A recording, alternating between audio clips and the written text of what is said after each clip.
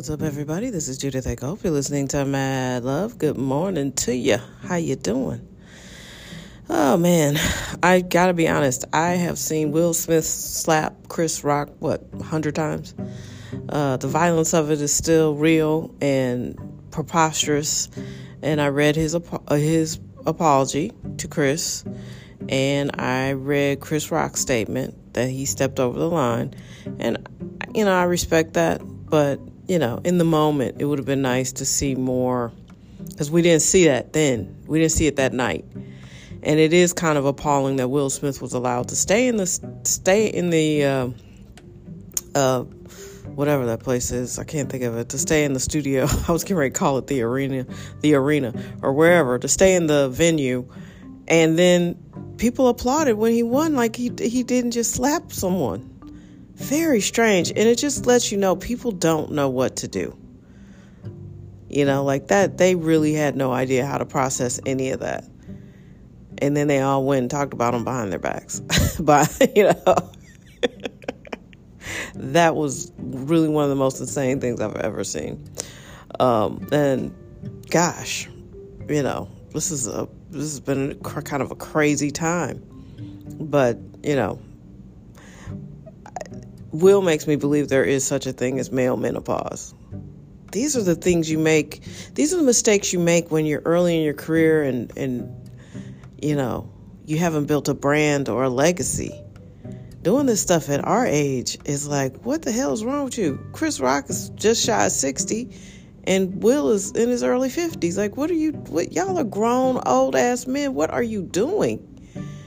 And again, that was a low vibration joke. But it wasn't worth that, wasn't bring a gun to a knife fight type of thing. It was bring a gun to a knife fight. Will's response, that was just over the top and way too much. And it overshadowed a lot of really interesting things that happened that night in terms of wins, historic wins, including his. So, but thankfully, Albert Pujols is back in St. Louis, where he belongs, and that this is the best place for him to end his career. I read somewhere where it was just for the fans, but it was for him too. I never bought that BS reason when he left 10 years ago. Oh, I'm leaving. It's not for the money. And I'm like, it's totally for the money. Just say it's for the money. If someone would pay me $200 million to do something, I would probably do it, depending on what it is. If it's something I'm good at and I love to do, hell yeah. See you later. See you, suckers. I'd take that money. But just say that. Don't pretend that you're offended, or don't pretend like they're not offering you enough money. St. Louis didn't have that kind of money. They're cheap, but they didn't have that kind of money. And they couldn't keep Yachty and Wainwright and all the other people they would need to keep too. So this is going to be great. I think all three of them will probably be done after this season. So it'll be very cool to watch them ride off into the sunset. Ideally, it would be great if they won another ring together, but you never know. I might be asking for too much. I remember both Yachty and Albert as 22 and 23-year-olds. And that's back when I had time and I watched a lot of baseball. And he is by far, if Albert didn't have that accent and played in New York, if he were a Yankee, they would never stop talking about him. He was by far one of the best modern era hitters you've ever seen. He was amazing. And I watched a lot of hours of him playing baseball. Very, very good baseball player. And I just wish he lived in another city, not that he lived in us. I wish that he played for a bigger brand, because people who cover baseball only like the Yankees, the Dodgers, and the Red Sox. And then they try to push the Cubs in there, but the Cubs are very seldom good. So it's like, if he had played for one of those bigger media markets, they would be shoving him down our throats constantly. But like Bob Gibson and Stan Musial and all the great Cardinals, you hardly ever hear about them on a national stage. Ozzie Smith, we've had some great baseball players here. And, we celebrate them, and like the national media ignores them. So welcome home, Albert. It was great to see him reuniting with Wayne Wright and Yachty, and just what he'll be able to bring to the young players is almost like a coach, So I'm excited about that. He was one of my favorite players. I worked at WashU for 11 years. I had one thing on my off. I didn't really have an office, but I had a workspace, and the one thing I had on my workspace is a picture of Albert Pujols at bat. I'm a fan.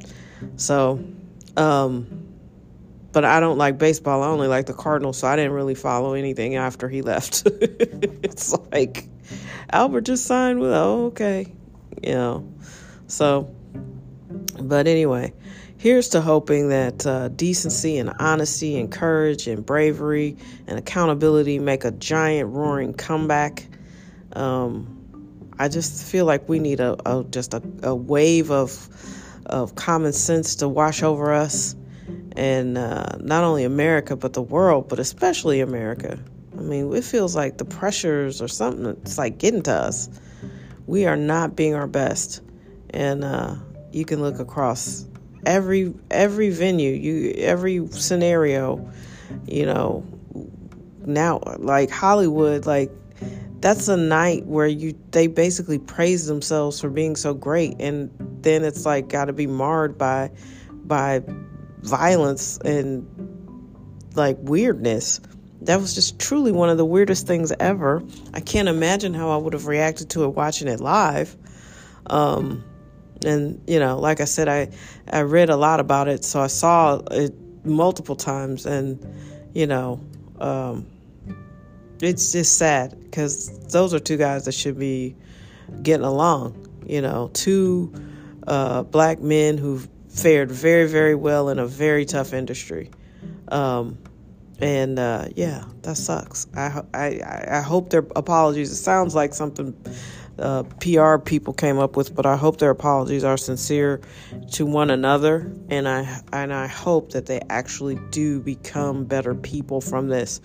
Yes, it was a low vibration joke, and yes, Will overreacted, completely overreacted. That is not how you resolve any issue. You trying to tell me you can't meet him at the curtain when he's finished talking and presenting and be like, yo, what the hell was that? Yeah. There was an opportunity to do all of that different. And with no witnesses. I don't understand people like these days.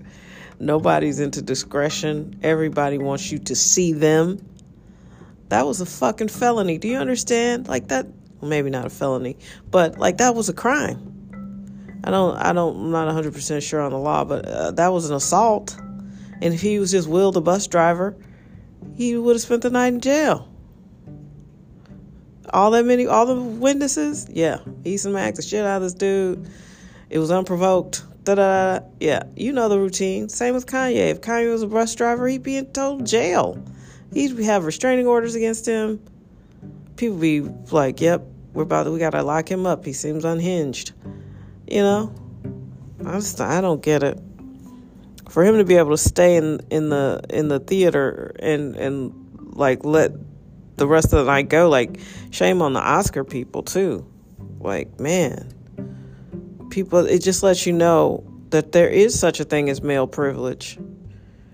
People keep trying to make it all about race, but that shows you privilege, male privilege and wealth privilege. Because I guarantee you, when you go to the Quick Trip tomorrow and you feel away and you just feel like smacking the shit out of the cashier, you're going to jail.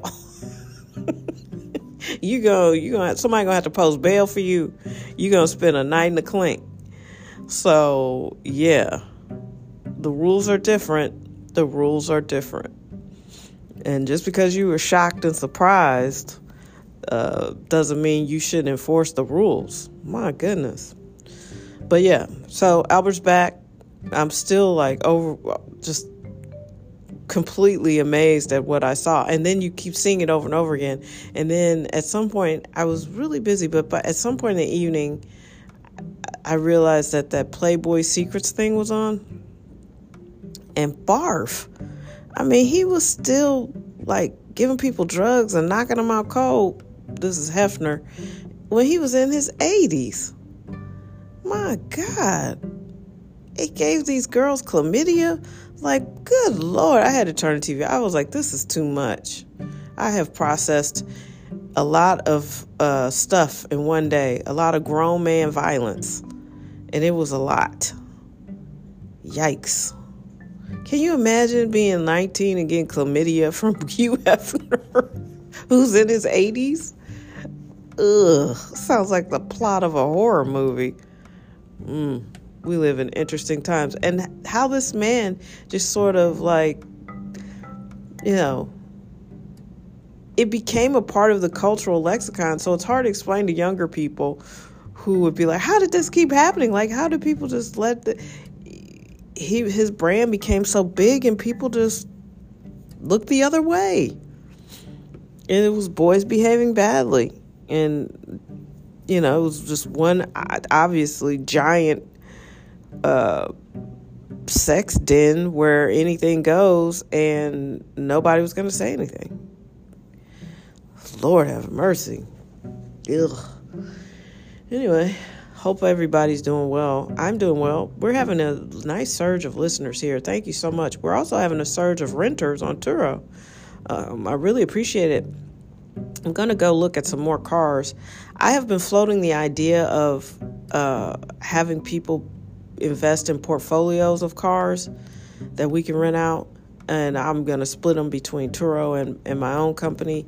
When I find more time, I'm going to get back to pursuing my own venue and be able to rent cars independently of Turo. But right now, Turo works okay. And it's just been really incredible. Like I said, I was a little annoyed yesterday. If you got an issue with the car, we've been in constant communication. Bring it to me. Don't put it in the review. Like, I don't like that at all. And I'm going to adjust the number. I think my assessment yesterday was right. Most of the renters are fantastic. They're easy to work with. They appreciate the extra effort. I'm not a company. I'm out here cleaning and washing cars, servicing them, paying for all the stuff myself. And it's quite an expenditure. So my next play is going to be getting newer cars. I think newer cars on the platform would be, there's got to be a sweet spot, where you're actually making money. And I'd love to just flat out own some of the cars and then be building profit from there. So we'll see. I know there's a way to be successful at this, more successful, because I feel like my business is successful. It's just I'd like to make it more profitable. And I got to have an exit strategy for some of the car. Like my one car is just, I did the 65,000 mile checkup, I think, in January. And now I'm going to have to do the 75. Like, people are driving the crap out of it. And it's actually driving great. It feels like it was designed to be driven like that. And so just maintenance, that's the thing. So we'll see. I got some ideas. Anybody interested, just reach out. Let's talk. Let's chop it up. I do think we just need more cars. And Turo will allow me to rent your car out if you have a vehicle that you don't want to use. And we can make a negotiation, and I'll do the work and split the money with you. So, yeah. Let's just keep growing. I'm still a filmmaker, but I believe in multiple income streams. I think that's the only way to be wealthy in America. If you're just counting on your job, as soon as your job goes away, then you don't have any money. And that is never going to be me. I just cannot live worrying and thinking in my 80s like I'm going to pay for things. I've done that for a long time in my life, and I'm not going to do it ever again. So, let's go. Have an amazing day. Be your best. Thanks for listening.